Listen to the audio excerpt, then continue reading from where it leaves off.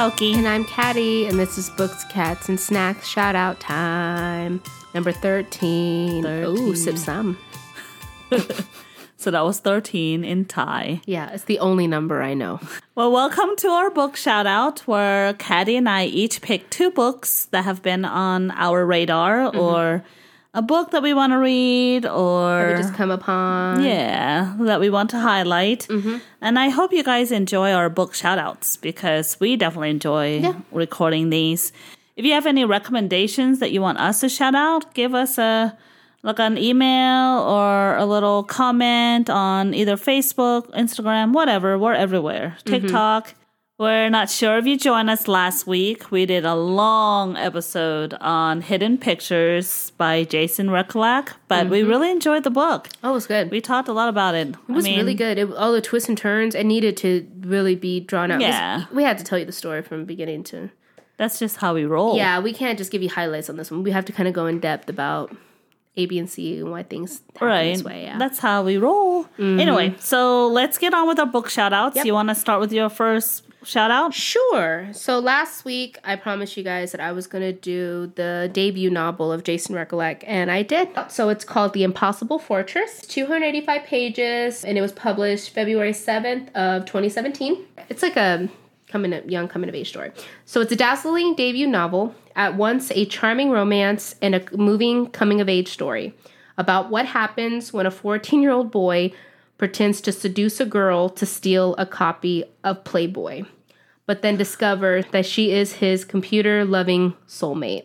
Aww. Isn't it adorable? So I'm just going to leave it at that, because it just sounds adorable. Like, you're trying to steal something, you want to seduce this girl, and you know you're super awkward, you're 14, and then he does it with like some friends a little bit later on. Like, it's his little group of friends. So imagine like Stand By Me meets like... Oh, okay. So it's not a horror book like I Hidden don't Pictures. think so. That's not the vibe I spooky. get. No, I get like Stand By Me meets Stranger Things. That's the vibe I get. A lot of camaraderie. Yeah, kind of I thing. think that's what I love that. That's what I kind of got out of the synopsis. That's what I read off of it, but you know, I could be wrong. Who knows? That's the book. That's my first pick by Jason Rekulak, The Impossible Fortress. So he was nominated for this book too. I think for the Edgar Award. This is the book that he got nominated for.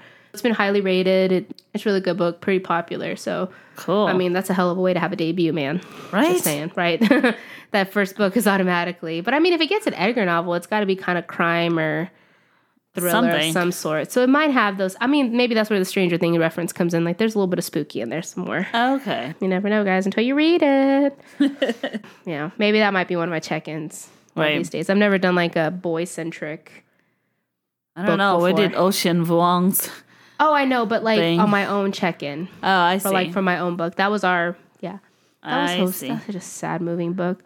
Like, I just imagine like really soft piano music playing throughout that whole book. That's what I hear when I listen to it. Not for Hidden Pictures. Oh, no.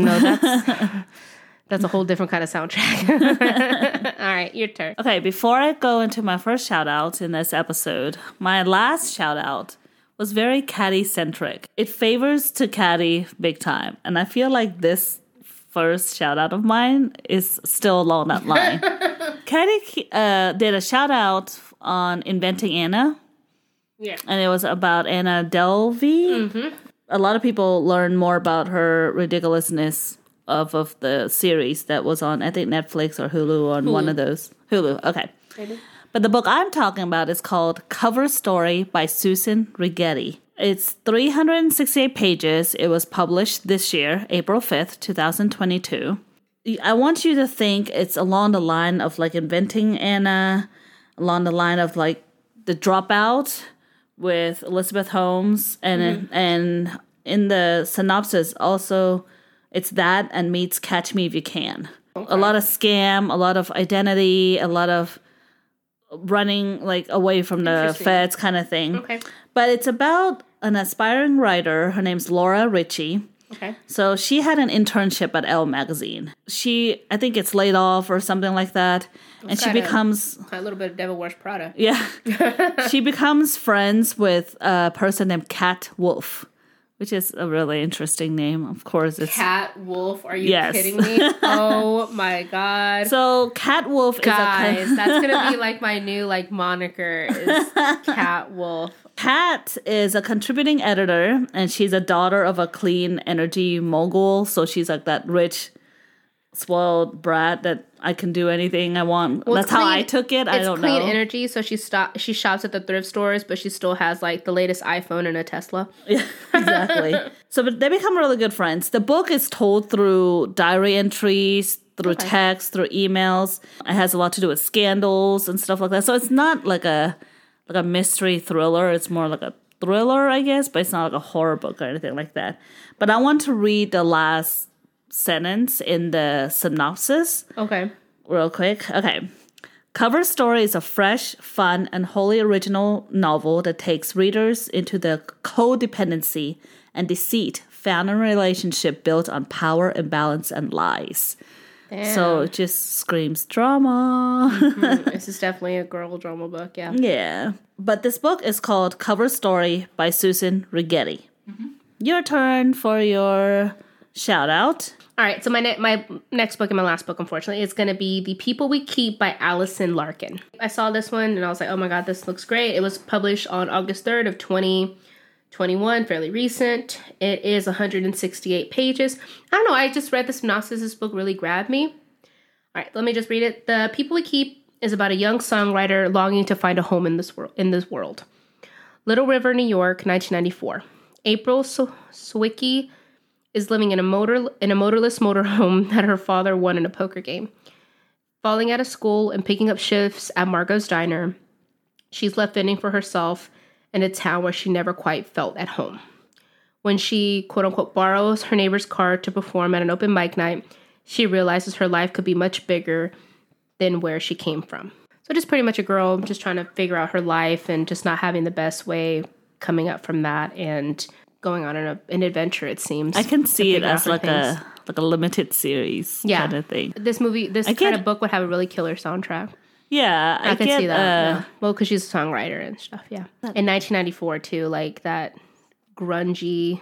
Yes. That grungy era that you love so much. I can picture her in my head of what she looks like. It's like pre-Daisy Jones and the 60s. Yeah, pretty much. That's how I see it. Mm-hmm. I mean, in age, but not in time of the music. Yeah, not in time of the book, yeah. But yeah, definitely. It sounded really good, her trying to... I'm sure it's a coming-of-age story of some sort. I like these coming-of-age story guys. I love those. She does. That cusp of finding yourself and figuring out your life and all that. So it just seemed really interesting. She's a songwriter. She's trying to do her own thing, in a motorless motorhome. So that just sounds so sad. A motorless motorhome with her dad and... we have to figure out, like, why there's not other family there. I'm sure there's a story. And she's working shifts at a diner, which I completely understand. That's been my life, pretty much. So I get it, and I'm all in. It just sounded really cute. And the cover is gorgeous as well. It's really simple, really pretty. That's my pick. So my second book shout-out for this episode, it's called Just Like Mother by Anne Heltzel. This book is not like the previous book I mentioned or any of the books in this episode. This is one of those really crazy books. It's kind of has the vibe of The Handmaid's Tale, that ridiculousness, but it could be reality kind of thing. Is it double VOV? I don't know. So it's about this girl named Maeve, which I love that name. Mm-hmm. She and pretty much her cousin Andrea, they grew up in this cult called the Mother Collective. Ooh. It's a feminist commune in Vermont. And they pretty much ultimately like breed children. And that's what the cult is. But Maeve escapes the cult. And she tries to start her life in New York. And she's been gone for 20 years by this point, away from this cult. And I don't know what it is. They always want to like build their life in New York City. Like, most of these books always go to that, but anyway, I mean, that doesn't bother me too much. Ultimately, where you want to go is New York, even though it's cold and crowded. I think it's one of those places it's either LA or New York. It's one of those places that's what your dream is to go to, so if that's your opportunity to get to, so you go there. Yeah. But anyway. If you want to be a star, you go to California. If you want to, like, just get out and make a name for yourself, you go to New York. Right. So Maeve runs into her cousin Andrea because they grew up in that cult together. She runs into her cousin. And then so they just kind of start being friends again, get to know each other again. And Andrea, her cousin, like, she's now rich and she has like her own company. She's doing well. And she invites Maeve to the Catskills. So Andrea has this company called New Life, which has a lot to do with the fertility industry.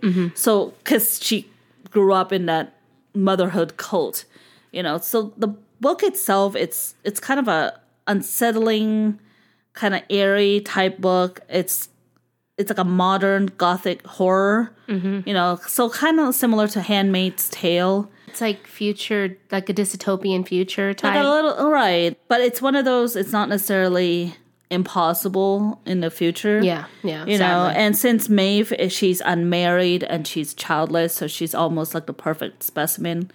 But this book kind of takes weird turns also. And the cover has a really creepy doll, so you can kind of tell that Andrea, the cousin, her big company has a lot to do with these AI dolls. So it's kind of like futuristic horror kind of thing. It just sounds really, really, really interesting. Okay. I don't know if I mentioned it, but it's 320 pages and it was published this year, May 17th, 2022.